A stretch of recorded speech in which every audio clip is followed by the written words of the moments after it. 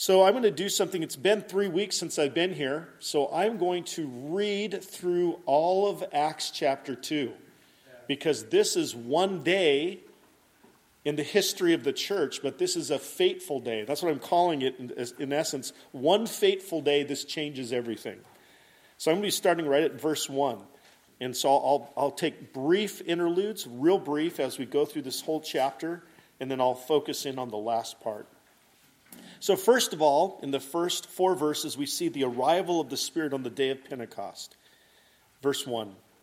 When the day of Pentecost arrived, they were all together in one place, all the 120 disciples.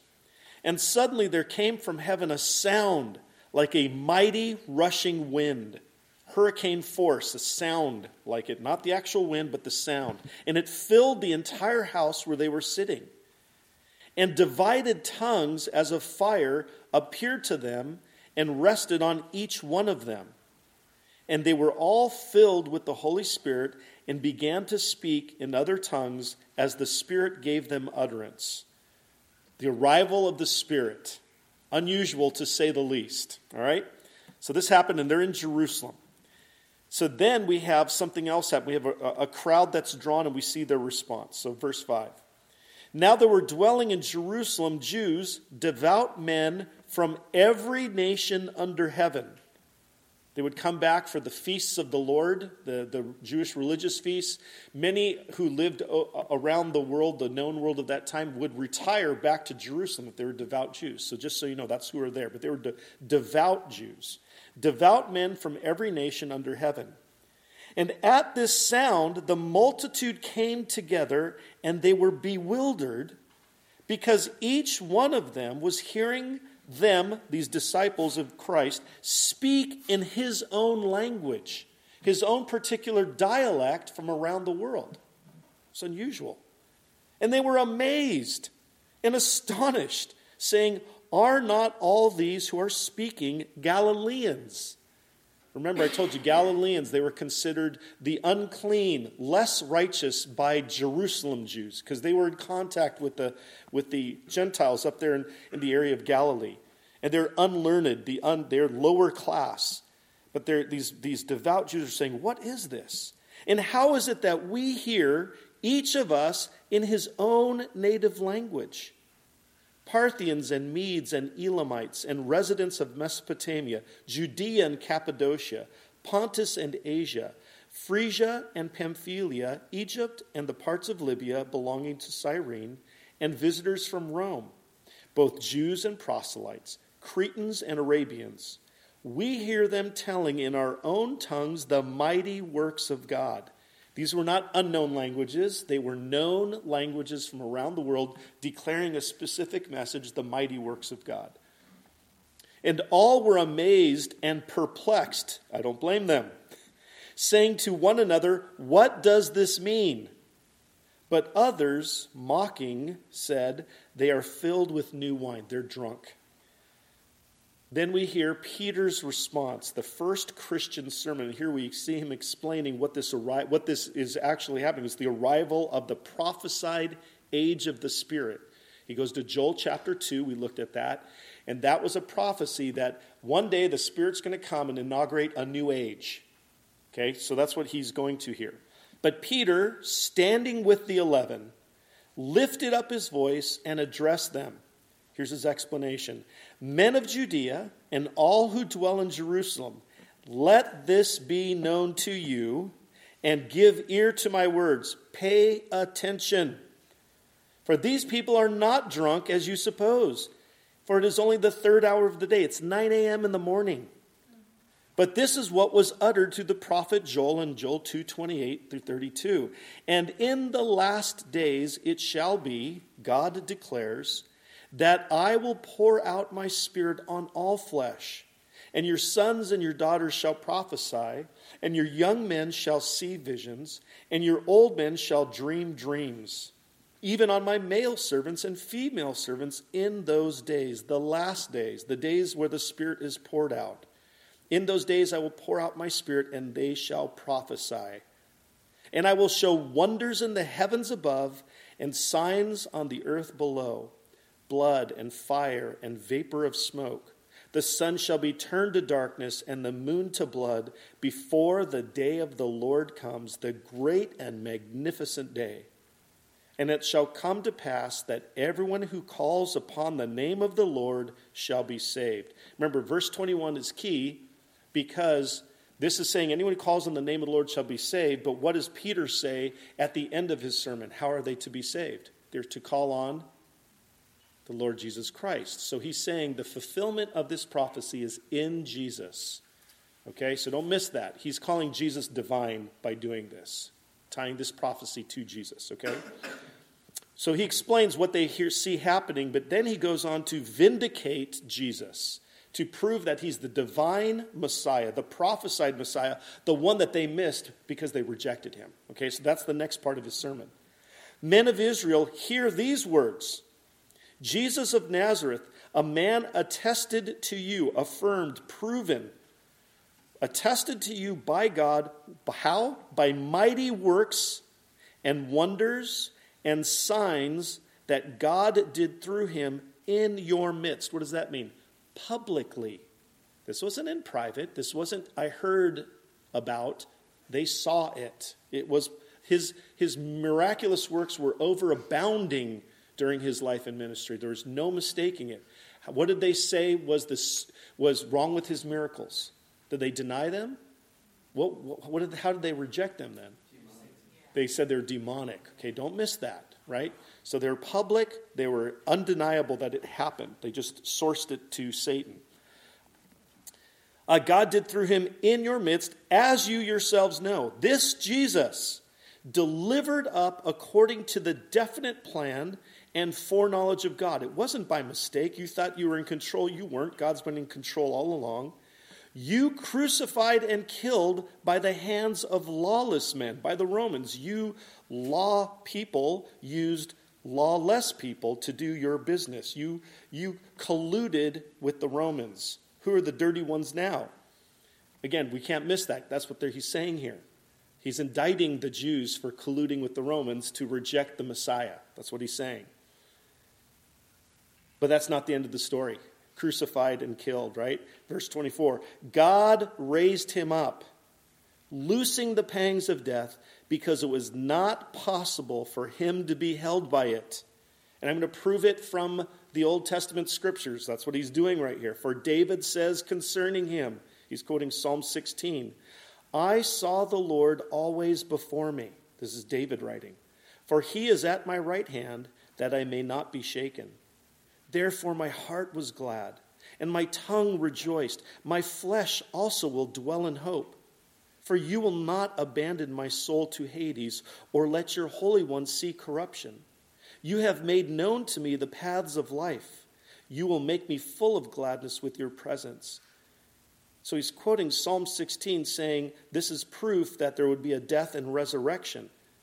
So is this passage about David? No, he says, he's going to explain now. This isn't about David. Listen, brothers, this is now Peter talking, I may say to you with confidence about the patriarch David, that he both died and was buried, and his tomb is with us to this day. What did I tell you about that tomb?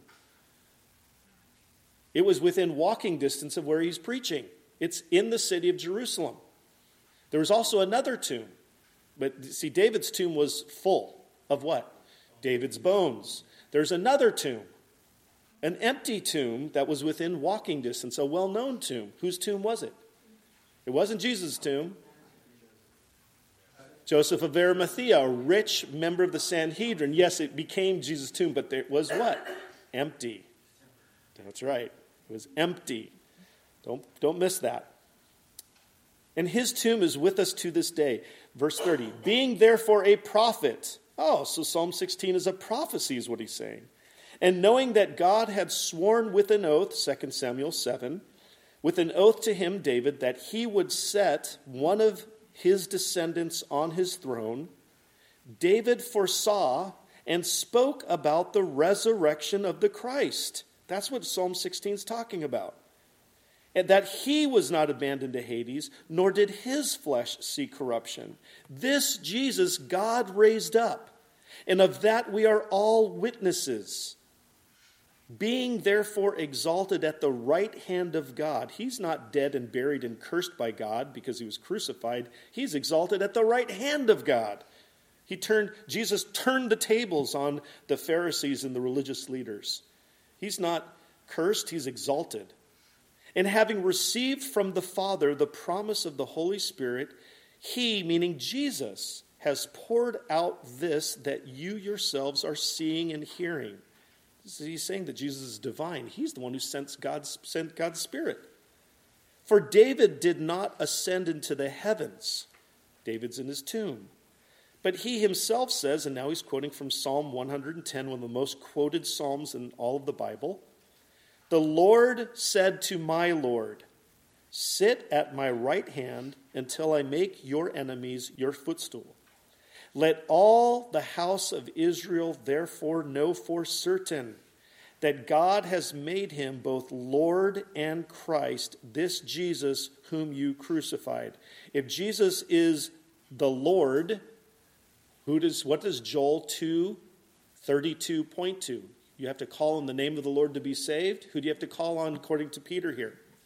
Jesus. He's the one who's at the right hand of the Father, the one who's reigning. Remember, Jesus used Psalm 110 in Matthew chapter 22 when he was debating with the Pharisees publicly in front of thousands, and he stumped them because he quoted this verse saying, well, who is this person? This descendant of David, who yet David sees next to the Father, and he says to his descendant, he calls him what? My Lord. And the Pharisees stopped debating because they were stumped. This passage saying, yes, this Jesus he's exalted, he's at the right hand of the Father, he is Lord and he is Messiah, the ones you crucified, you rejected. Now imagine hearing this, and you're devout Jews. You're not just run-of-the-mill Jews, you're devout, meaning you are devoted to the worship of Yahweh. That's why you're there in Jerusalem. You're there because you want to be close to the temple. You're there because you've done the sacrifice. This is the day of Pentecost. You're around. You're there. You heard this, and Peter has pulled no punches. Has he? Boom, boom, boom. You rejected him. You missed him. You crucified him. You colluded with those Romans. You called Jesus unclean. You're unclean. Wow. So what's their response? Now, when they heard this, they were cut to the heart and said to Peter and the rest of the apostles, "Brothers, what shall we do?" What a great question, isn't it? What a great question. Now, the fact that they could ask that question means what? The Spirit's at work in them. And Peter said to them, "Repent and be baptized, every one of you, in the name of Jesus Christ for the forgiveness of your sins, and you will receive the gift of the Holy Spirit." The Spirit you see being poured out here, the Spirit, this age of the Spirit that was prophesied, I'm telling you, it's here now. You hear the tongues, you've heard the sound. I'm telling you, Jesus is the one. If you want this same Spirit, if you want to enter into this age of the Spirit, the new covenant age, you have to do what? Repent and be baptized, what? In the name of Jesus Christ. Don't forget where he's saying this. He's saying this maybe a quarter mile, half a mile from where Jesus, he might have been on the Temple Mount itself when he's saying this. The Sanhedrin, the court where they sentenced Jesus, is on the Temple Mount next to the temple. The court's right there. The Supreme Court of Israel's there. And he's saying, oh, the one you rejected. Oh, and by the way, you crucified him about 400 yards away. Remember, if you've been to Israel, this makes sense. The geography is so close. It's so tiny there. All this happened right there, and he's saying you have to be baptized. Why was that a significant thing to Jews hearing this? Were Jews ever baptized? The answer is no. Only non-Jewish, Gentile, converts to Judaism. If you were a Jew, did you have to be baptized to be immersed into the people of Yahweh? No. You had to have circumcision. That's what your parents did. But when John the Baptist came along and Jesus came along, they said, okay, no Jews, because they themselves could say this, they were Jewish. Your lineage does not guarantee you anything. And they came bringing a baptism of repentance for the forgiveness of your sins. Peter continues it here. You have to be baptized. That's an act of humiliation for them. To say, you know what, I'm not really saved until I believe in Jesus and get baptized. Whoa. Don't miss this. We're at the other end. Most of us come from a Gentile background, and this is no big deal to us. But for them, they would be forsaking their lineage and their history, what they've been taught by doing this. That's that radical. This is a big deal. This day changed everything. Now, it's not new because it was prophesied in the Hebrew scriptures. But that's not how things were set up for them by the Pharisees. What kind of Messiah were they expecting? A political conqueror, and who in their minds were going to be the first ones to be congratulated by this Messiah? The Pharisees. They thought, and even the whole public thought that. Now, there were some who didn't agree. You read some of the writings. There was the group that lived down called the Essenes. They totally disregarded, rejected the whole religious establishment because they saw the corruption at the temple. But most people saw the Pharisees. Yep, those are the ones. They're the priests. So when this happened, this Messiah who fought against the Pharisees. Remember, again, I keep going back to Matthew chapter 23 now. Jesus pronounced 7 woes, prophetic oracles of doom and condemnation on the Pharisees. Read Matthew 23, 7 times. What's the 7 a number of? Completion. Complete and total, utter condemnation of them and their teaching and anyone that would follow them. You say that you go all over to make disciples of yourselves, but I'm telling you, you're evangelists of Satan himself, is what he told them in one of the woes. So here's Jesus. He's the one who's being called to be believed upon as Lord and to be baptized into his name. Again, where did these baptisms happen? Right there. There's tons of mikvahs that have baptismal ritual baths that all Jews would do a ritual cleansing before they went up on the Temple Mount, just as a ritual, not because we have to repent of our sins and become believers. It was just a ritual cleansing. I want to be clean before I go to church. All right? So there's all these mikvahs that you would just walk in and walk out of before you went up on the Temple Mount. I was there. I've seen a ton of them right there. So how could 3,000 be baptized in one day? Very easily. It was right there. and so we see this happening. So when they're doing this, they're going to be persecuted. Because don't forget, this new baptism is in the name of someone who was just crucified. It was only 7 weeks ago. Remember, don't forget the geography. Don't forget the timeline. This all happened in one day. This part right here, Acts chapter 2, is one day. This sermon, I read it to you in about maybe 10 minutes because I stopped a few times. It could be read in 5 minutes. Now, it goes on to say he used many other words, okay? So pastors are allowed to speak more than 5 minutes, right? But it did not take long. This is a fateful day. It changed everything.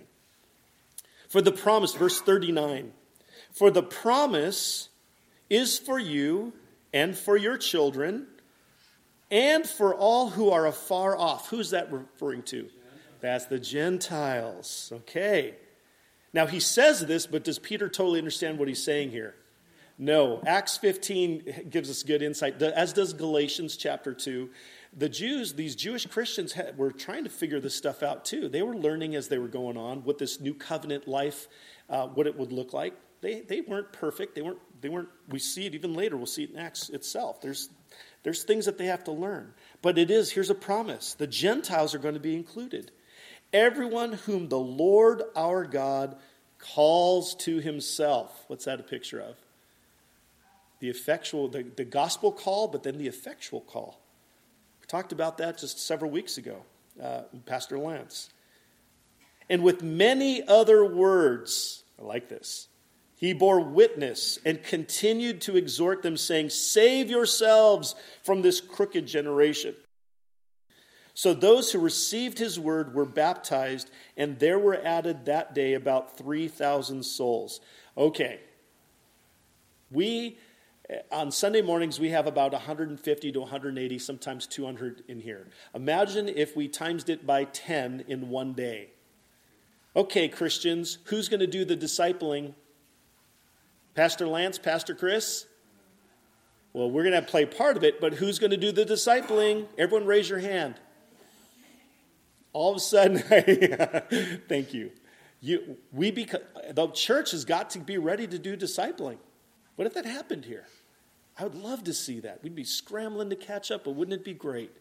We'd all learn. I don't know about you, but whenever I try discipling somebody, whether it's counseling or whatever, I learn a ton. Because the first thing I have to say is, man, do I have a lot to learn. But that's what happened here. It's an amazing day. This changed everything. But again, this is no one-hit wonder. This isn't just something that happened and that's it. The consequences, the ripple effect continues to our day. But let's look now at the passage we were focusing on last time I preached and tonight. So we see now the Spirit formed a new community, this thing called the church that Jesus promised to build. Verse 42, and here's what they look like. And they devoted themselves to the apostles' teaching and the fellowship, to the breaking of bread and the prayers. And awe came upon every soul, and many wonders and signs were being done through the apostles. And all who were believed were together and had all things in common. I love the servant song. I love the songs you picked tonight because that's exactly what it's talking about. This kind of church, that's what we're singing tonight. Thank you for picking these songs. And all who believed were together and had all things in common. And they were selling their possessions and belongings and distributing the proceeds to all as any had need. And day by day, attending the temple together and breaking bread in their homes, they received their food with glad and generous hearts, praising God and having favor with all the people. And the Lord added to their number day by day those who were being saved. 3,000 added in one fell swoop. But what does verse 47 say? That's not where it stopped. Pretty soon we have another sermon a few chapters later, maybe it's 2 weeks later after this, where another several thousand were added in one sermon. I mean, church experts, biblical scholars estimate that maybe in the first few years there were 100,000 believers. Because what is the charge in Acts chapter 4? Why they were going to charge Peter and John says they've filled Jerusalem with what? Their teaching. Now Jerusalem during the festivals would get up to maybe 250,000 people. Regularly it was about 80,000 people. And they filled that city with their teaching. They filled the Conejo Valley with their teaching. One group of believers. Isn't that pretty cool, isn't it? But let's walk through. This is the arrival of the Spirit. Let's not miss it. First of all, there was that incredibly loud noise that drew the crowd. There were the tongues of fire. There was this 120 believers declaring the mighty works of God in human languages that they hadn't been taught. That's 4 things so far. The 5th thing, we have the first sermon by the Spirit changed Peter. Notice what it says, that Peter stood with the 11. What did Peter do just a few weeks before? And he stood in front of a crowd. He shrank back from a servant girl. Hey, your accent, are you one of his followers? The night that Jesus was being tried, what did Peter say? He called down oaths from God. I'm not one of his. Now he takes a stand. That's the evidence of the Spirit. The Spirit-empowered sermon by Peter. And we see the Spirit working in the conviction brought about by the Spirit to this sermon. Again, what produced this conviction and conversion was not Peter's oratory skills. It was the Spirit. It was the Spirit through a word-based preaching of the gospel. Remember, he exegeted 3 passages in this sermon.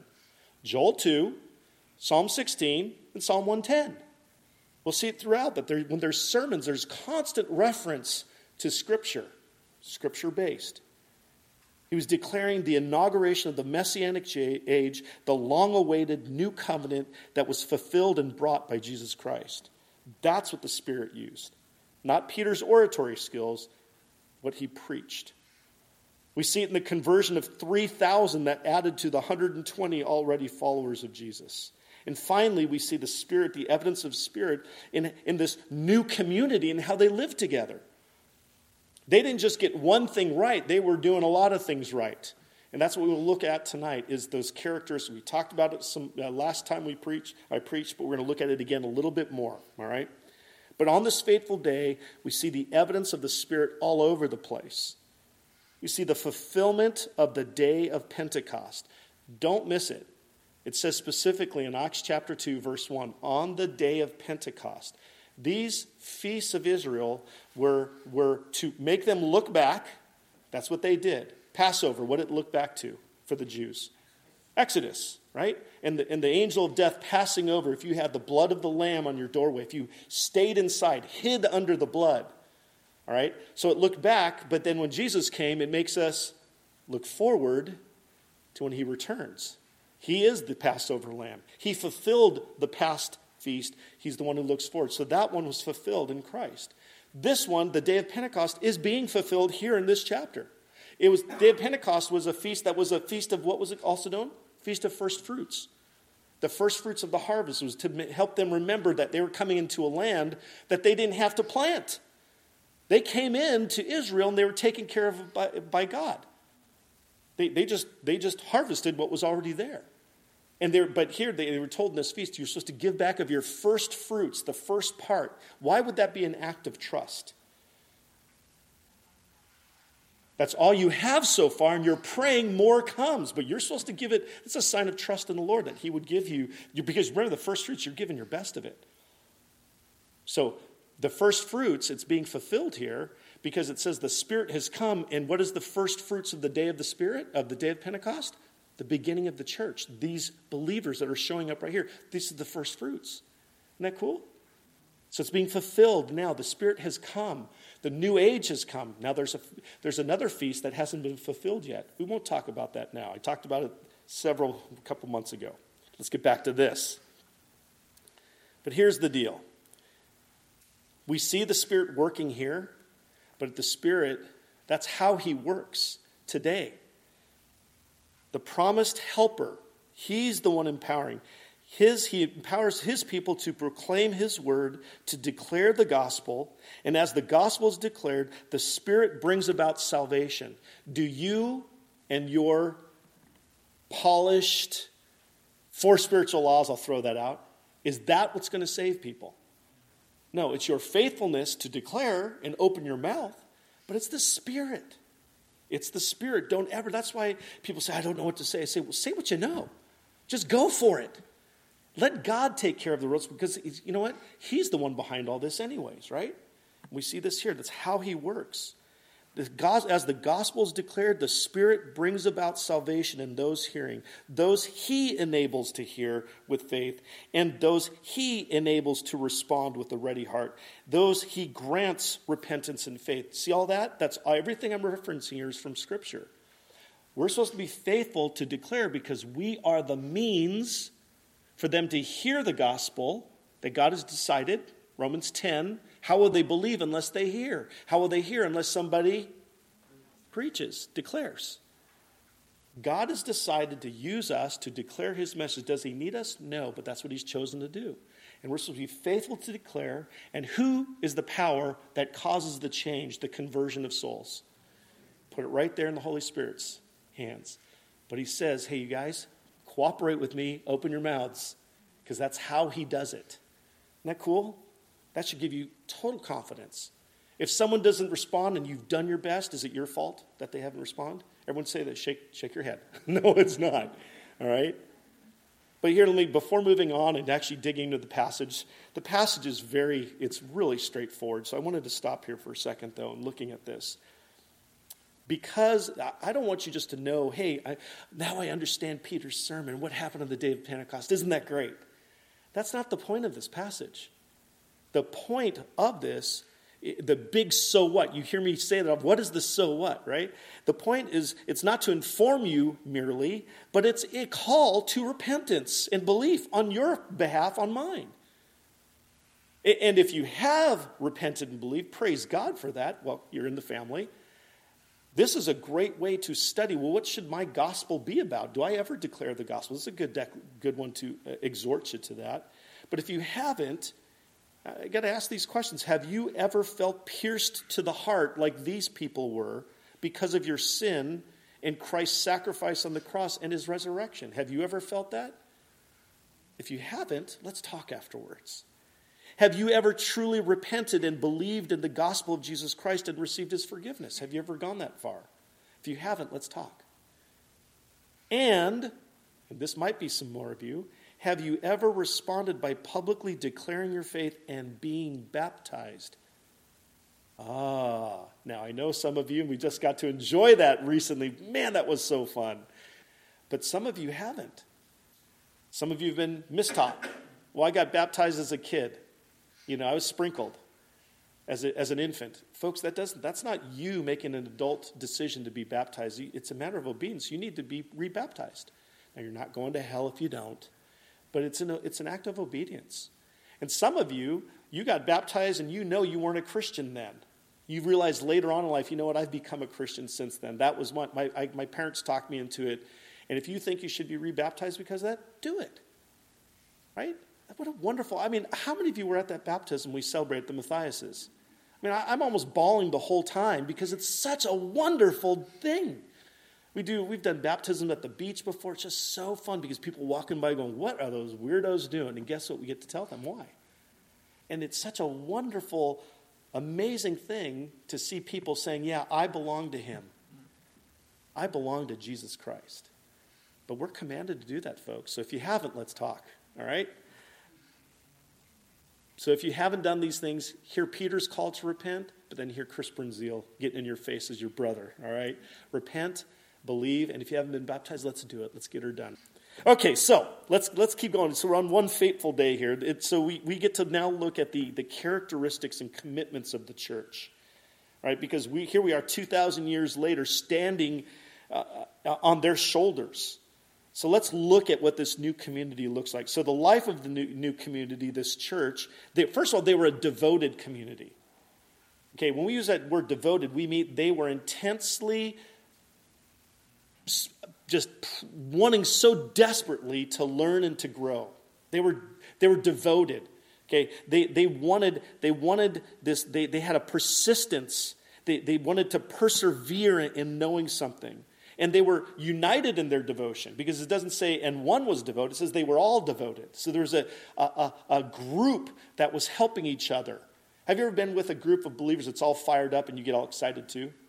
Right? There's nothing better than that. Like when we sing and we sing loud, it makes me want to sing louder. Right? So they're unified in their devotion. They were committed to learning and to living together. And also they were humble in their submission. Who are they submitting to? They're submitting to Christ, but to the apostles who were teaching. So they were coming under their authority. Don't miss that. That's a hard thing to do, because what kind of men were these men? For 3 years, what's the picture in the Gospels about these 12 men? The ordinary guys, and sometimes chickens, doubters, like you and me, maybe? Yeah, it is very ordinary. That's exactly right. But they were the ones chosen by Jesus to build the foundation of the church through their teaching. And so they were going to submit to them. Don't miss that. There's that idea of submission. It's so important. So they were unified to the doctrine, and they were unified in their submission. So let's look at there's 4 qualities, and we talked about 2 of them, but I'm going to rehash that again. I call it a defined community. This is a community like no other, but here's the 4 things. First of all, to the apostles' teaching, which is doctrine, learning. They were a learning community. Matter of fact, what does disciple mean? It means a learner who is a follower of a rabbi who's there to learn and imitate that rabbi. They were a learning community. They were also a loving community. They were devoted to the apostles' teaching. That's doctrine. They were devoted to the fellowship. That means a fellowship that's a loving community. It's not just, hey, let's go grab coffee afterwards. It's much more than that. They were also a worshiping community. Where do I get that from? Well, they broke bread together. What is that? What? The Lord's Supper. That's an act of worship. When we do that, you guys, that's an act of worship. We'll get to that again in a second here. But then the final thing was that they were a praying community. It says, and they were devoted to the prayers. All right, so prayer was the key, and we'll talk about what the prayers are, what it's referring to here. But those are the 4 characteristics of this early church. Okay? So first of all, doctrine or learning, the teaching of the apostles is what they were devoted to. Again, it's not Scripture plus the world's models or the world's wisdom. They were devoted to Scripture, right? They were devoted to the Hebrew Scriptures because that's all they had, and then what the apostles were teaching. Reteaching Scripture and then just declaring how to live out this new covenant life. Remember, when I say new covenant, remember, the Jewish thinking about that was what? Okay, it was the sacrificial in one sense, but it was this. Remember, the promised new covenant was going to be the Spirit put in them, a whole new kind of people. No longer would you need external law, but the law would be written on your hearts. It's a whole new way of living, the Spirit being poured out. It's a new way. And so, again, we have tastes of it all over the Old Testament, but they have to explain what that means. What does it look like? Do we still have to be Jewish in how we live things out? Because remember, these are Jews. Oh, thank you very much. Thank you. Thanks, Eli. So they're devoted to the teaching of the apostles. It was a devotion to a particular teaching found in Scripture, focused on Christ. Remember, what did Jesus say that the Spirit was going to help them do? The apostles specifically. The Spirit was going to bring to remembrance all that he had taught them. Okay, so they were going to be the repositories of Jesus and his teaching. They were the ones. They were the authoritative ones. And it was a submission to the teaching. And when I mean submission, it means to have the authority over their lives. That teaching was to have authority. It wasn't just data. It's how are we going to live? And it was a commitment to obey what is learned. In the Great Commission, right? Go therefore into all the world doing what? You're making disciples, right? But doing what? Baptizing them in the Father, the Son, and the Holy Spirit. And then what? Teaching them to observe or keep, another word, obey. How much? All that I have commanded you. Boy, that's quite a standard, isn't it? But that's what they were making. The Great Commission is what the apostles were to call people to as they were followers. They were to submit, to learn and obey what they were learning. So the first characteristic of this church was a joyful and intentional listening to the word preached, taught, and applied. Again, it was not just, hey, folks, memorize this creed about Jesus. I'm not against creeds, but that's not what they were teaching them. There were certain hymns and poems and certain things, maybe we'd call a creed, that we see in the New Testament that were probably used by the early church. But don't think that that's all it was. It was a whole way of life and living. Okay? And again, that's what we do in our various formats here at church. That's where we get our passion for the Word from. We have to be a church that's based on the Word, that teaches the Word. Because, folks, if I'm just giving you here's something I learned, here's a story for you, just out there and give you 7 steps to a better you, why would you need to listen to me? There's like 1 billion voices out there with all their opinions.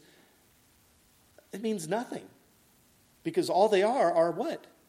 Opinions. We need God's Word because that's what transforms our thinking, renews our mind. It's the scalpel, according to Hebrews chapter 4, that does surgery on our hearts, that judges the thoughts and intentions of our inner man and conforms us to the image of Christ and gives us light for our path, the ability to think clearly, to see in a foggy, confused world. I'm referencing Psalm 19.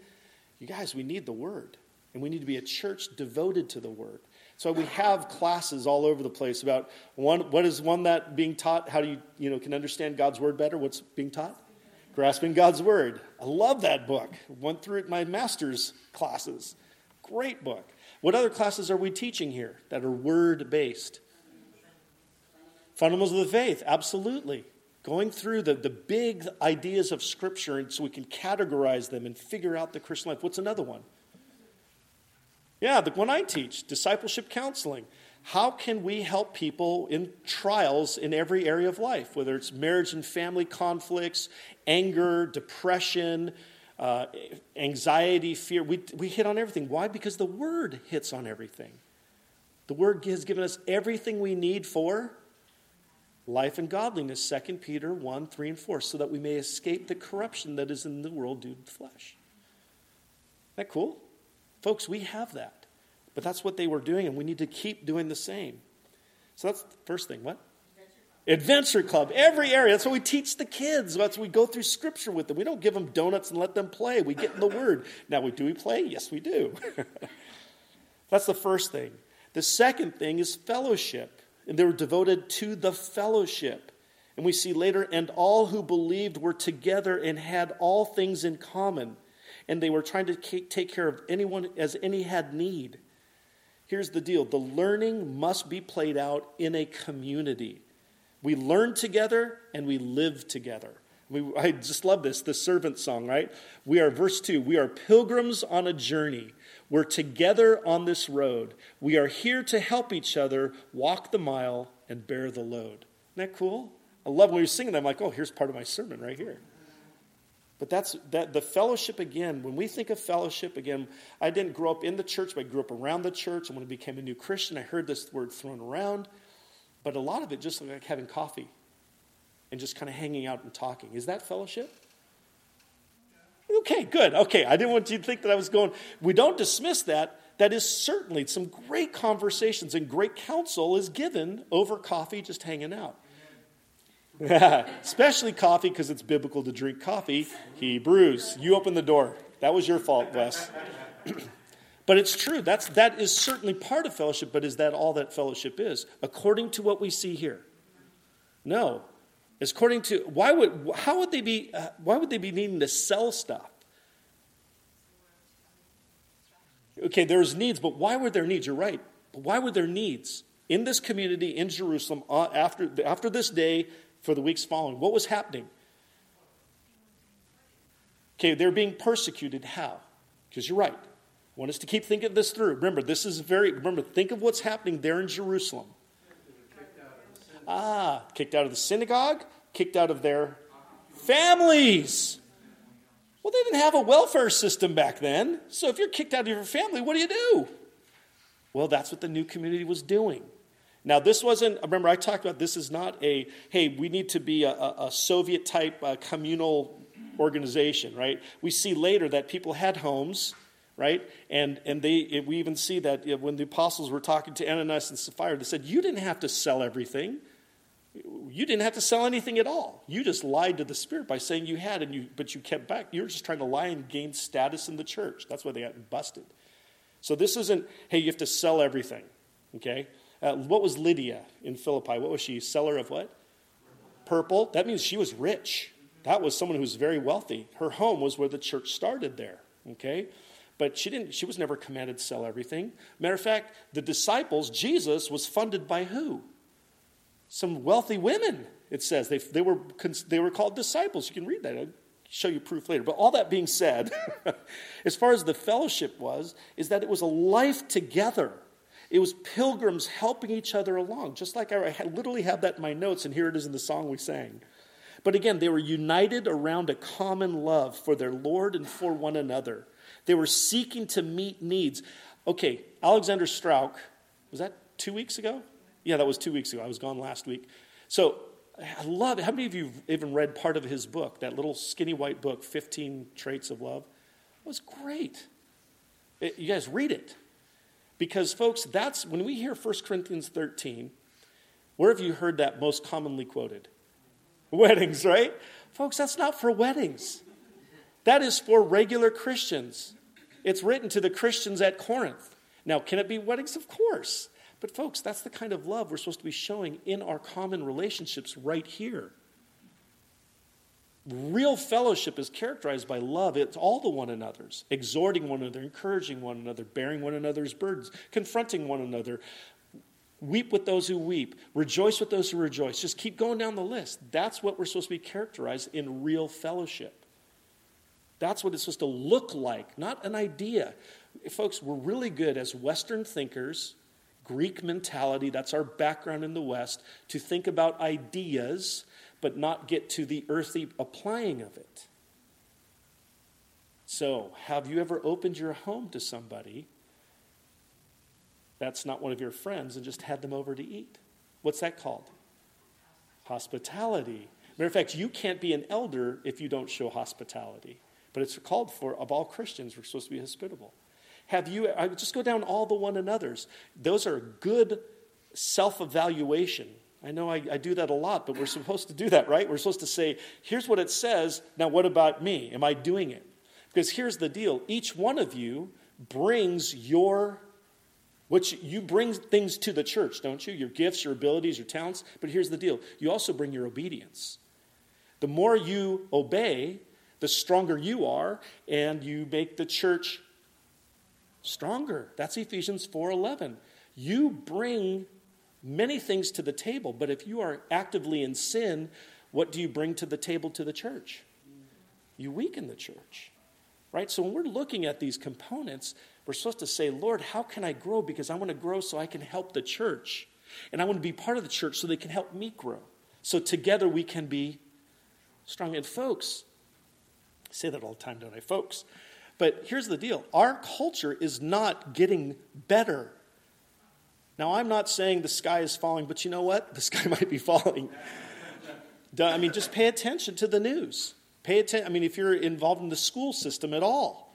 I just had to take foster care classes because we're trying to adopt my nephews in the foster care system in North Dakota. And some of the stuff we were being taught, it's like, whoa. Taught by the state on what you can and can't do as a foster parent. Folks, it's our culture has changed dramatically in just the last 20 years, 40 years. And those of you who are older, you'd say, oh my goodness, you should have seen it. I mean, there are some good things too, don't get me wrong. But we have to realize the church has got to be the place that you invest your life, because this is where we grow together, we help each other, we worship God together, and we have a testimony together to this world. I'm getting ahead of myself in the notes. So let's get back to the notes so I can finish this out. So again, this fellowship is supposed to be full of the one another's. And again, a fellowship not defined by what we see at the YMCA or the parent PTA, whatever club you've ever seen, that's not what defines what the church is supposed to be in real fellowship. It's supposed to be it is supposed to be what we see here in Scripture and how they love each other and serve each other and grow together. That servant song is a great one. It's a great one, serving each other. So that's the second component. The third, they were characterized as a worshiping community. They were devoted to the Lord's Supper, to the breaking of bread. And later it says too, we see this idea of worship where it says, and awe came upon every soul. And many wonders and signs were being done through the apostles. And day by day, later on, they were attending the temple together. What was the temple for? They weren't picking up their mail. It was for worship, public worship. And they were faithful Jews going to worship where you're supposed to worship. And breaking bread, communion, in their homes. And then finally it says they were praising God. So let's just talk about worship. First of all, their worship was centered on Christ, and that was experienced in communion. What is communion about? When we take the bread, that's focusing on Christ's person. Because he said, the bread, it says, this is my body. Well, what is this whole body about? Well, he was the God who became taking on the form of a servant. He was the incarnation. That's a focus on his person, right? Him able to represent us. Then it says, and when he said when he took the wine, he says, this is my blood. Okay, that focuses on his work. What did he do when he went to the cross? He shed his blood. That's what covers our sin. That's the atoning sacrifice. That's the propitiation. All right? So communion it's a community's testimony to Christ's person and work. It's an act of worship. Every time we do it, it's an act of worship. That's a reminder. It's a declaration of the gospel. God became man to die for our sins. But when we start reciting communion, it doesn't end there. He says, do this as often, remember, do all this stuff as often as you do this, in remembrance of me, until he comes. So it's a forward-looking meal. It's evangelistic. The king is going to return. So this act of worship, this meal, it united believers around his work, reminding them and teaching them in a multi-sensory way. I'm teaching, what sense are you using? Hearing, right?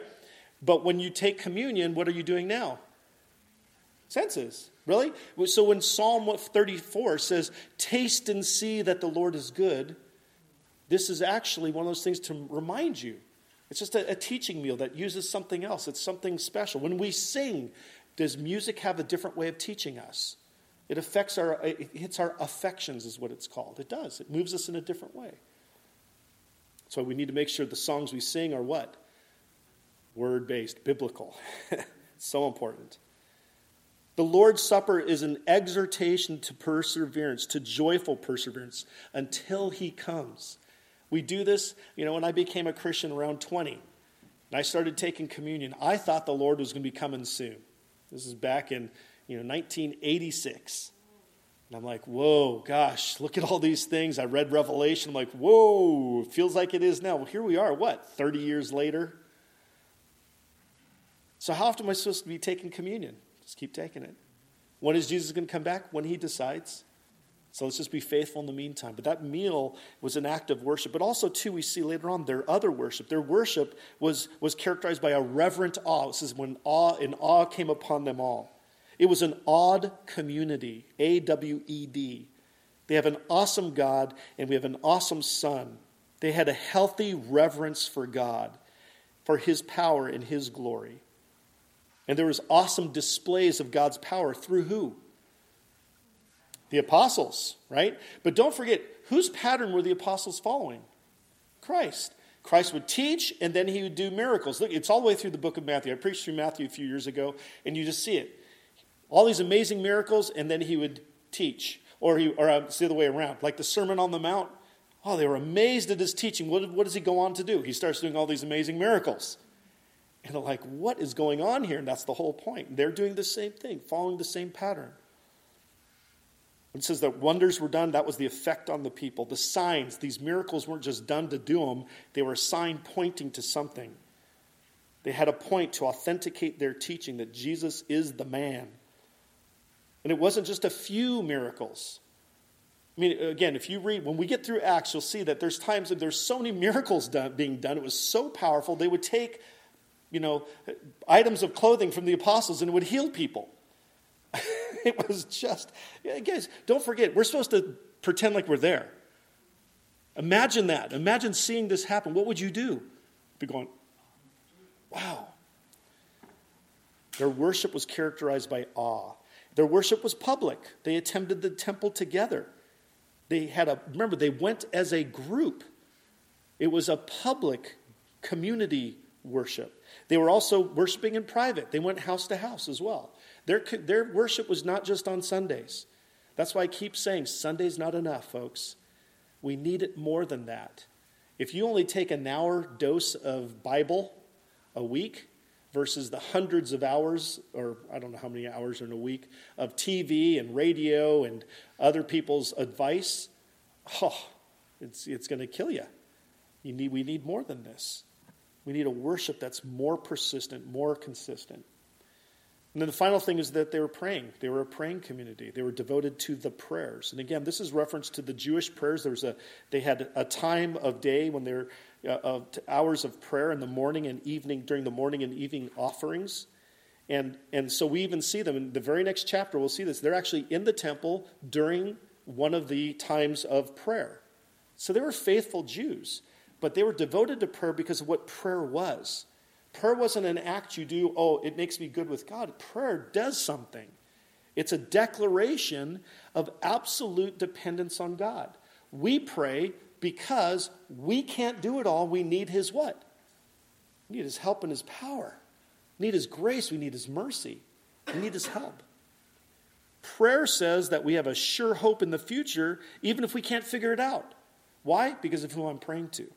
Prayer says that we trust in these promises and this that we will be forgiven and adopted in the family and one day brought to heaven.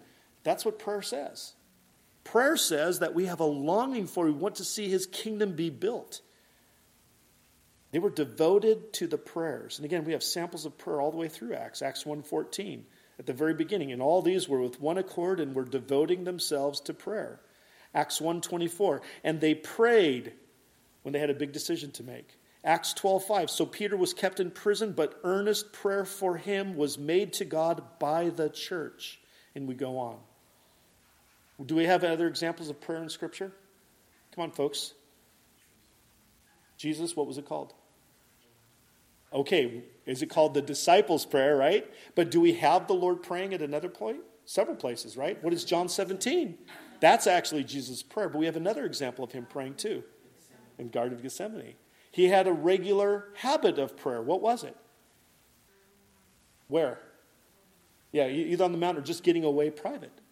We have his example. We have Paul. I mean, read all the New Testament letters. And here's my prayer for you. Well, what is that? Well, that's Paul's prayer. So, folks, prayer is so important. The church was characterized as regular, corporate, and individual, devoted prayer.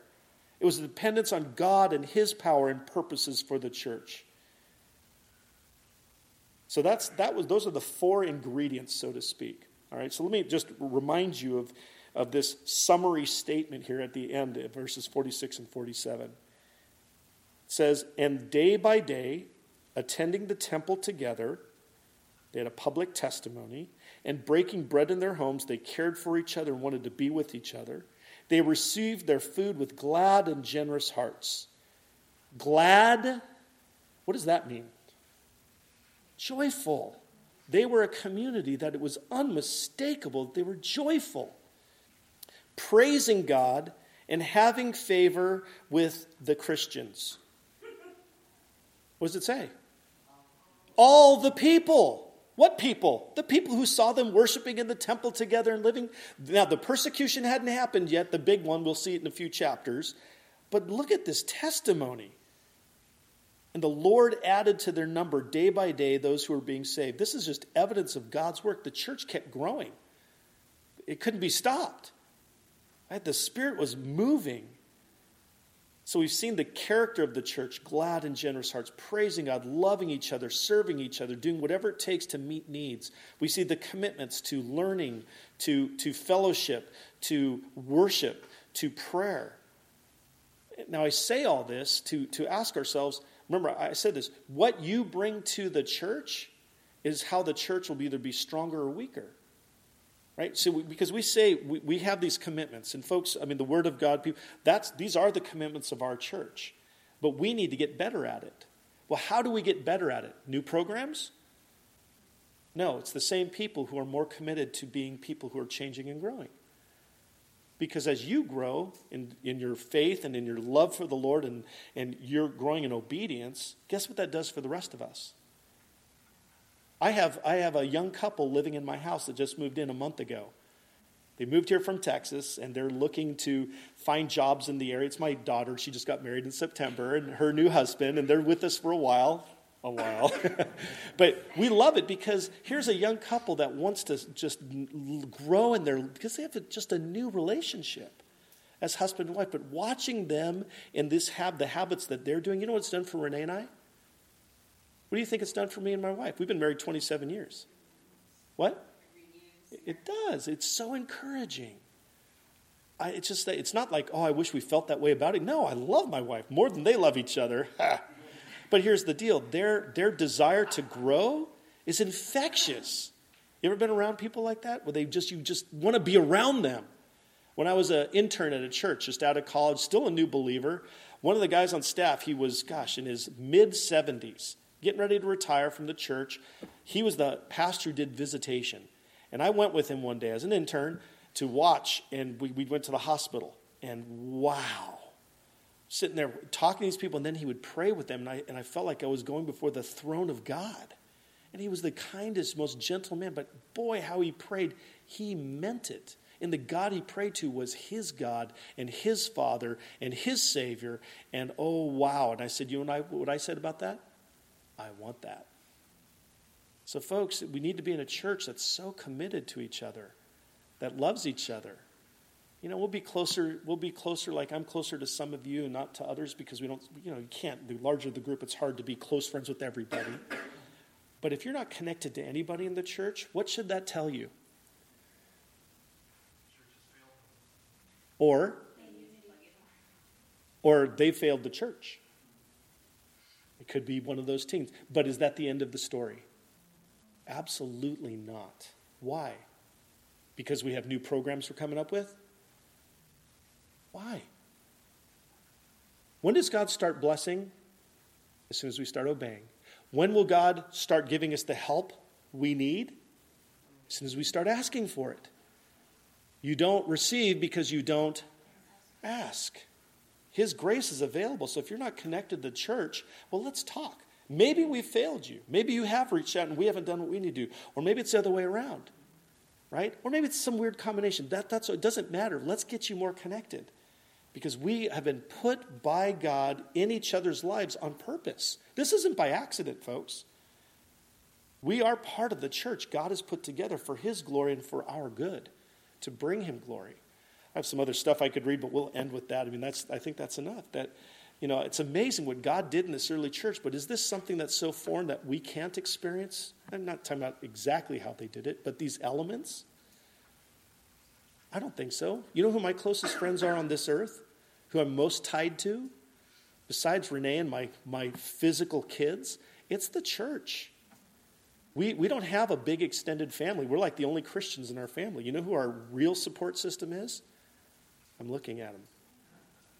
My closest friends of years and years are the Christians who I know that I'm going to spend eternity with. And I know if there's a problem, you know who I call first? Not my family.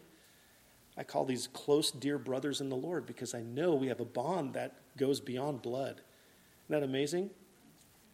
And if you don't have that, let's talk, right? Let's figure out how we can help you experience that in real tangible ways, okay? So let's pray, and then we're not going to get into our circle. I've gone way too long. I used many other words like Peter, but let's pray, and then we'll do just, let's just do that now as a matter of fact before I just close in prayer.